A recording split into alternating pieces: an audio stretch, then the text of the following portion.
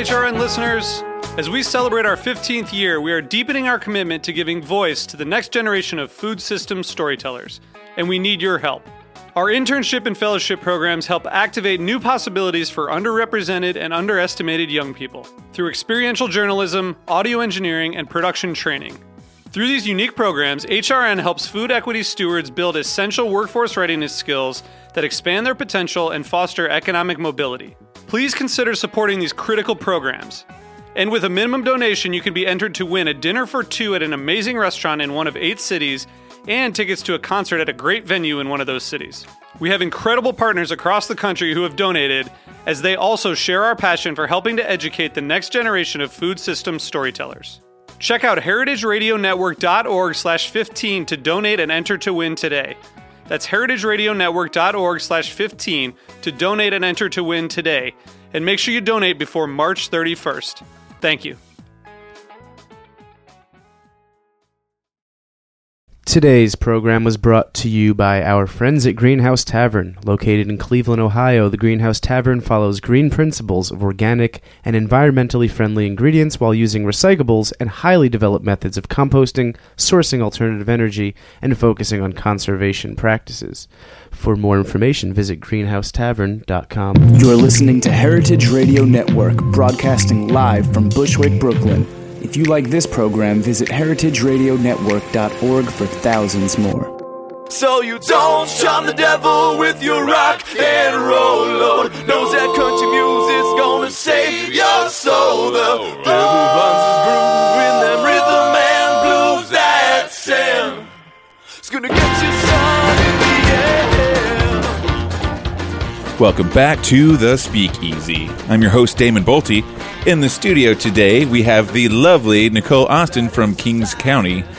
That's the Corn and Bourbon Whiskey Distillery. Used to be over here in Bushwick, but just recently moved to the Navy Yards. Welcome to the show. Thanks for having me. Now, you are the master blender for this whiskey company. Yep, best title ever. I know, the master blender. That's my DJ name. There are no other blenders, by the way. I just wanted to be the master blender. That's pretty sweet. It's like, oh, I'm the head bartender, but there's only me here. Right, but given the opportunity to call yourself master blender. You gotta like church up your title. For sure. It's like, these business cards, they go a lot, they have longer legs with a title like that. I'm the master. I'm the master at this. Exactly. There's no one else. Exactly. I'm the executive producer. Jack is the executive. That's awesome. He's got it on his business card too. So you started with Kings County pretty much like right after they started up, right? Yeah. We were licensed in April of 2010. And I joined the company in August of 2010. So right after, it was actually the first day that we ever sold product on the market was the day that I showed up and introduced myself to Colin and David and told them that I would be working for them now. And it was nice to meet them. Awesome. How does one become, tell me about the path to becoming the master blender for Kings County? I had a long and twisted path. I think I made a number of choices that brought me here, and it goes back to, I would say it started in high school with the guidance counselor. That's how I started getting into whiskey. Yeah, well, that is kind of how I started getting into whiskey. Yeah, I was a big Jack Daniel's fan at that time. Yeah. Don't tell my mother. But I had a guidance counselor that I had a particularly difficult relationship with, and we were having that conversation about college and college plans and what major I should choose. And I said something about, math and science, and I think I can do that. And she gives me the, I don't know, chemical engineering, that's the most difficult major. I think you should maybe scale back your expectations a little bit. I don't know if you could do that. And, I was like, up yours. Fuck that. I'm doing it. It's the hardest one. I got this. I can always go down from there, but I'm going to start here and screw you. That's really cool. So I did that. And it worked. I totally accidentally and just as a screw you to my guidance counselor, and then ended up not sucking at that. Also as sort of a screw you to other people that told me that I couldn't do it. I think I told you the story of I was told I was early in my my chemical engineering career. It was in my junior year when you're really starting to get into it, and you have a lot of kind of defiant old men professors that don't really like you so much. And I got arrested. I was protesting at the RNC on one of the first days of class of my junior year semester. And so I didn't show up to an entire day of classes. And I get, called out in front of class, in front of everyone, by the teacher who also happened to be the head of the program. He's all, where were you? And it's like, I was in jail. What do you think I was? What do you want from me? And I got pulled aside and told that he wasn't sure that I belonged in this program and wasn't sure that, that I had what it took to, I wasn't responsible enough. I didn't understand the gravitas of chemical engineering. So I said, up yours once again, and ended up doing fairly well at it, actually. But so that fast forwarded to giving me the background that I needed to understand distillation and understand the process of whiskey making.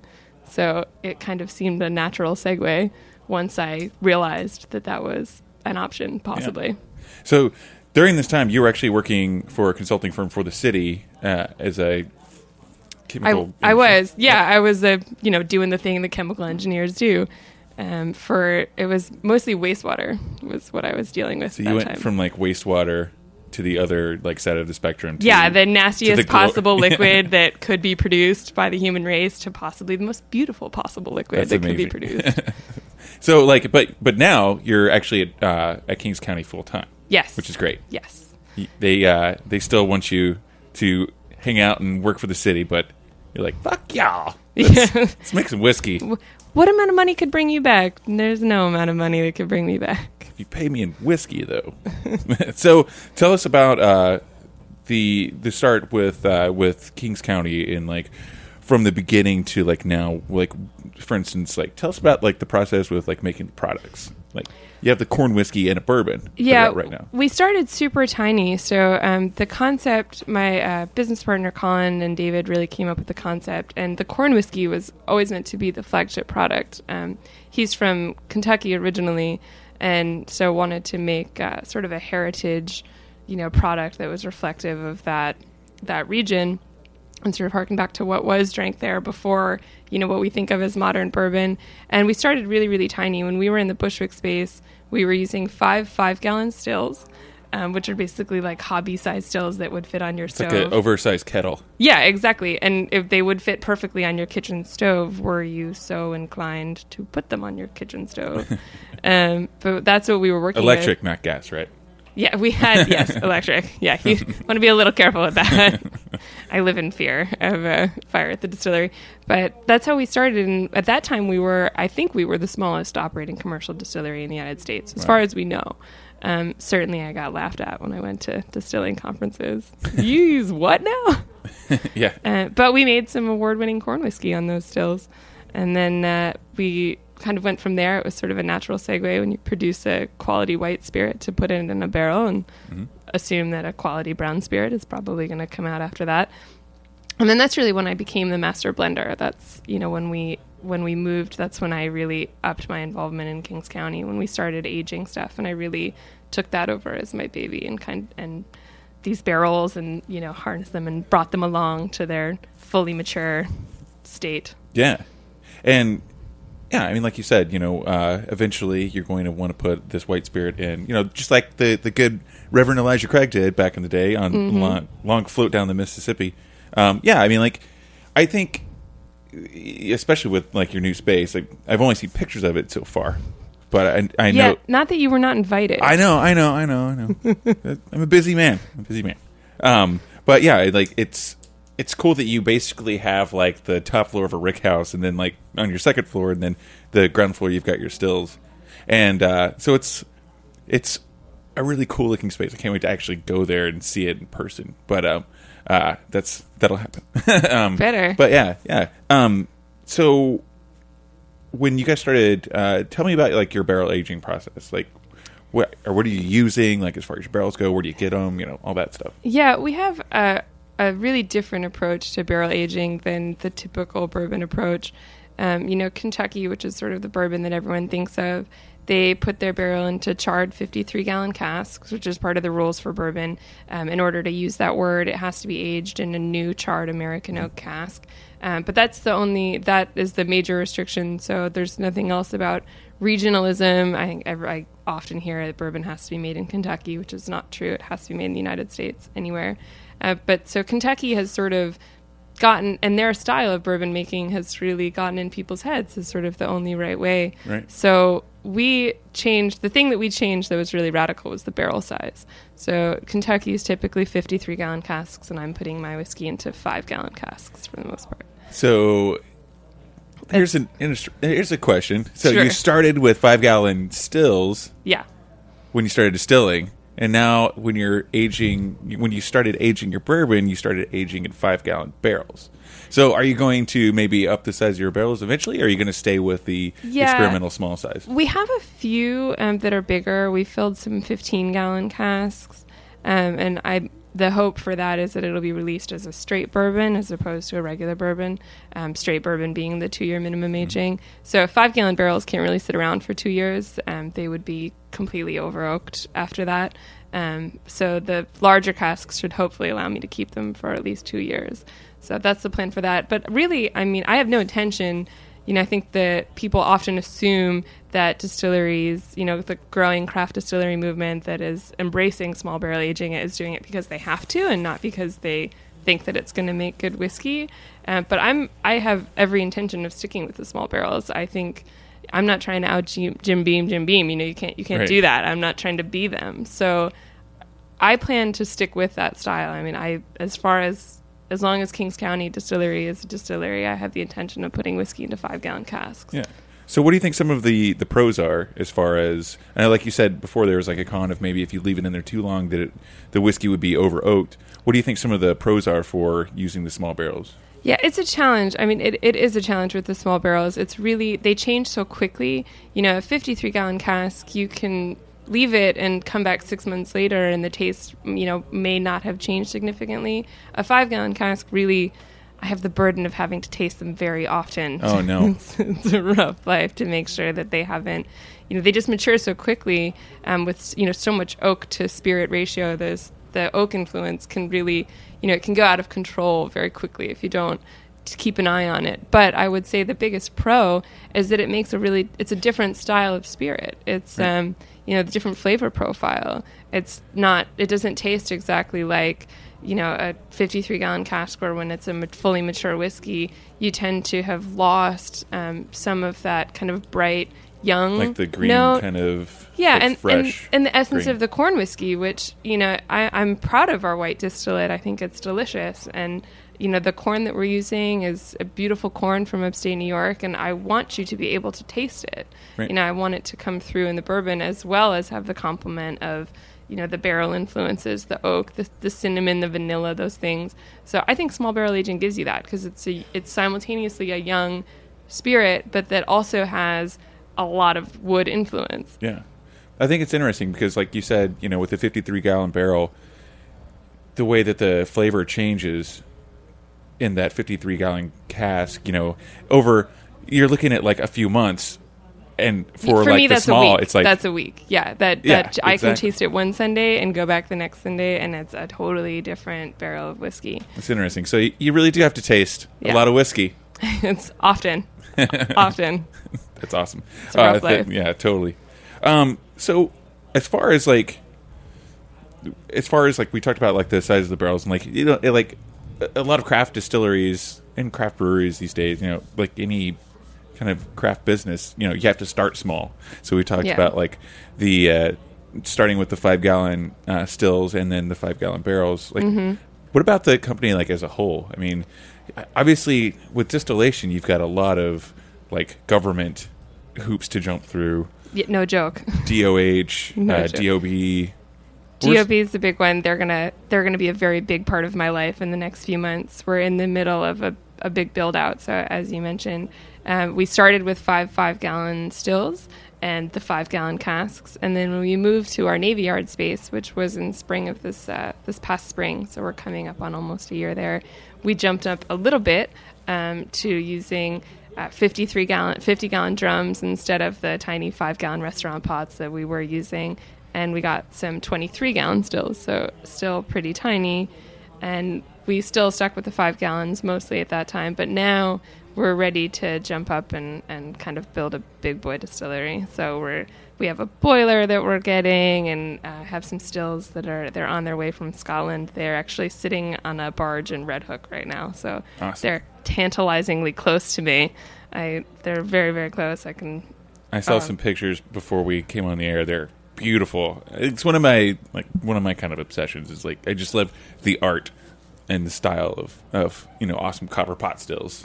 These are so beautiful. We really we were all totally agreed on. There's a lot of different places that you could get stills. Mine came from Scotland. They don't have to, but we were just so enamored of the idea of getting these stills from Scotland. The way it's a particular company, Forsyth, that mainly makes Scotch whiskey stills. So they're not, this style of still hasn't really been seen a whole lot in America. I think Woodford has them, right. But I don't know of anyone else that has this type of still. So it's a really simple pot still.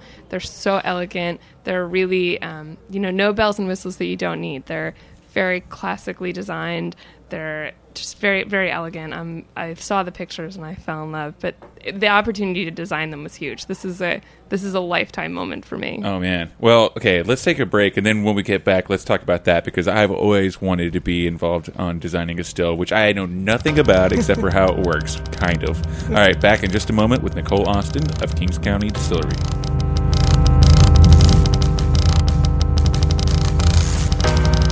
And you're listening to I Get Pretty Upset by Space Disease on heritageradionetwork.org.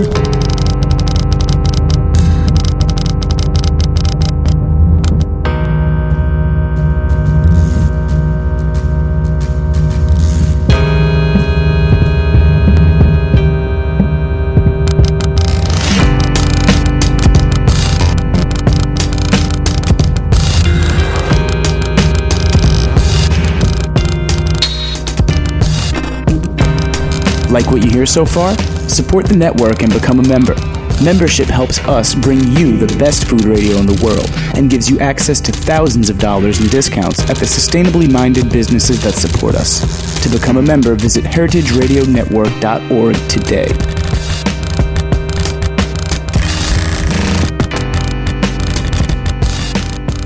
We'd like to give a big welcome to our newest business members, Jonathan and Amelia Sawyer at the Greenhouse Tavern in Cleveland, Ohio. Their restaurant follows green principles of organic and environmentally friendly ingredients while using recyclables and highly developed methods of composting, sourcing alternative energy, and focusing on conservation practices. To learn more, visit their website, www.greenhousetavern.com. To learn more about becoming a business member, email us, info@heritageradionetwork.org. And we are back. You're listening to The Speakeasy. We've got Nicole Austin in from Kings County Distillery in lovely Dumbo, Navy Yards. Yeah, Navy Yards. Yeah. In Brooklyn, New York. Yeah, we're in between Dumbo and Williamsburg. I've ridden back by there on my bike, and I don't even know I haven't stopped in yet. It's ridiculous. It is ridiculous. You invited me so long ago. I did. It was July. Yeah. Jeez. Why? Yeah. Jack's giving me the thumbs down. And yeah, I got to get. Come to this awesome whiskey distillery in Brooklyn. You have this incredible privilege of being invited. Oh no, it's cool. I'm too busy. I don't know. I got to have brunch or something. That's another show. That's that's all kinds of gotcha moments. All right. So anyway, before we get into that, do you want to taste whiskey out of a cask? Oh no, that sounds really, you don't? really, no. Oh, okay, really annoying. That's awful. All right, enough of that. Let's just do this the rest of the show. Please no. Anyway, we were talking before the break about some of the newer developments, like moving into the spot in the Navy Yards and getting those new stills that are going to be delivered on Monday, right? Yeah, they're coming up on Monday at 9 a.m. That's easy. You can't see it, but I have a huge shit-eating grin on my face right now. I couldn't possibly be more excited. Yeah, so it's a big deal. Yeah, absolutely. I'm excited for you because I'm going to come over in play. I've heard that. I've heard that before. So you got to you were involved in the design process for the stills for the Forsyth. That was sort of my opportunity. So I talked earlier before about the kind of chemical engineering degree, which did not play in nearly as much as I expected it to when we were on this super small scale. You know, I rolled in like, what's the pH measurement? And, you know, what's our Brix measurement on our mash? And they all looked at me like, yeah, we don't do that. That's, no, we don't, that's not our style here. So that was a big adjustment for me. But designing a still, I mean, that's the wheelhouse of chemical engineering. So this was my moment to, you know, this is the thing that I've been dreaming of for the moment that I told my guidance counselor, fuck you, and ended up as a chemical engineer. Awesome. Was to design, you know, a distillation equipment. That's what we do. Yeah. So that was my moment. So what were some of the things that, what are some of the features that you used to tweak, if you want to? I know these are kind of, we're bordering on the industry secrets part. I mean, yes and no. I mean, we're pretty open. I mean, at Kings County, I could tell you everything that we do, and I am 100% confident that you could still not make whiskey like we're making whiskey. Sure. I mean, it's just such a variable process. The challenge with these is, you know, we've already established our flavor profile. You know, we've established the type of spirit that we make, but we were doing it on these much smaller stills. So now when you move to a big still, you know, it's totally different equipment, and that has a huge impact on what the distillate that's coming out and what its flavor profile is. So the challenge was sort of to, you know, try and approximate with a completely different shape of still. I want to make a distillate that's still going to taste this as close to the same as the one that we were making, but hopefully a little bit better, you know, kind of a constant improvement, you know, that we were talking about a little bit earlier. Constant work in progress. Always a work in progress. That's what it means to start a business. Always, always, always, always. There's something else to be done.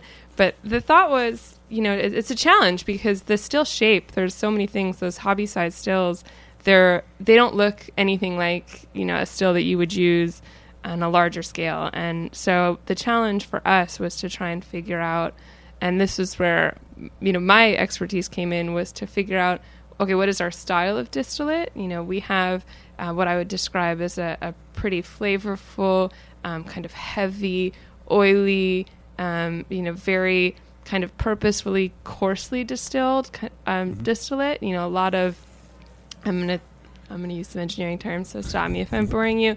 But congeners, it's the flavor. It's the flavor of the whiskey. All the things that are in there that are not alcohol and water are congeners, and that's what makes it taste. And so a lot more of those in there is kind of a bigger spirit. And so we have a very oily distillate. So the challenge was, what, you know, buying this still, this, you know, beautiful Forsyth still, what do I want to tell them to make that same type of distillate? So the answer ended up being, you know, I asked for a very simple kind of cut down, you know, no trays, no onion, which if you're not familiar, that's like the bulb that would go in between the, you know, the column and the pot.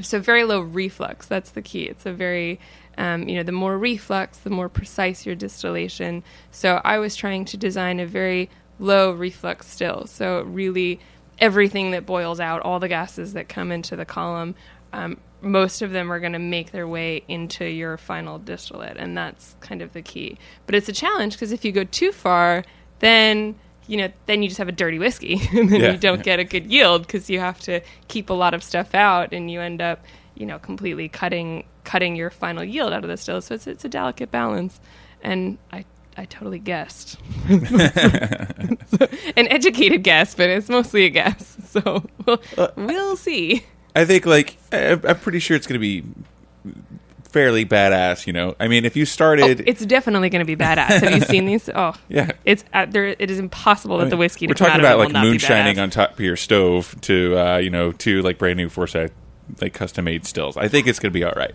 I think you'll be okay. I have confidence that it will be okay. But there's going to be many headaches in between now and there, and many panic moments in between now and there. But it will be okay. It will be better than okay, actually. I'm pretty confident that it will be fantastic. I think, like, to me, that process, like, kind of reevaluating your distillate after changing some equipment like that is part of the fun of it too. Like, it's like we were completely. saying, like, like a constant work in progress. Like, if That's you what didn't makes- have those challenges, you'd probably Yeah. get bored. That's what makes whiskey interesting. That's the whole key. That's the thing. Whiskey, you can do science and you can have that. I can explain everything about mash pH and reflux and how you change those things. But at the end of the day, no one has an answer. No scientist, no PhD student can tell you how to make a delicious whiskey. That's not a thing. There's Right. so many variables. It's always an artisanal process. So you have both, and it's always kind of a mystery and it's always kind of magic. So Yeah. that's what drew me to it.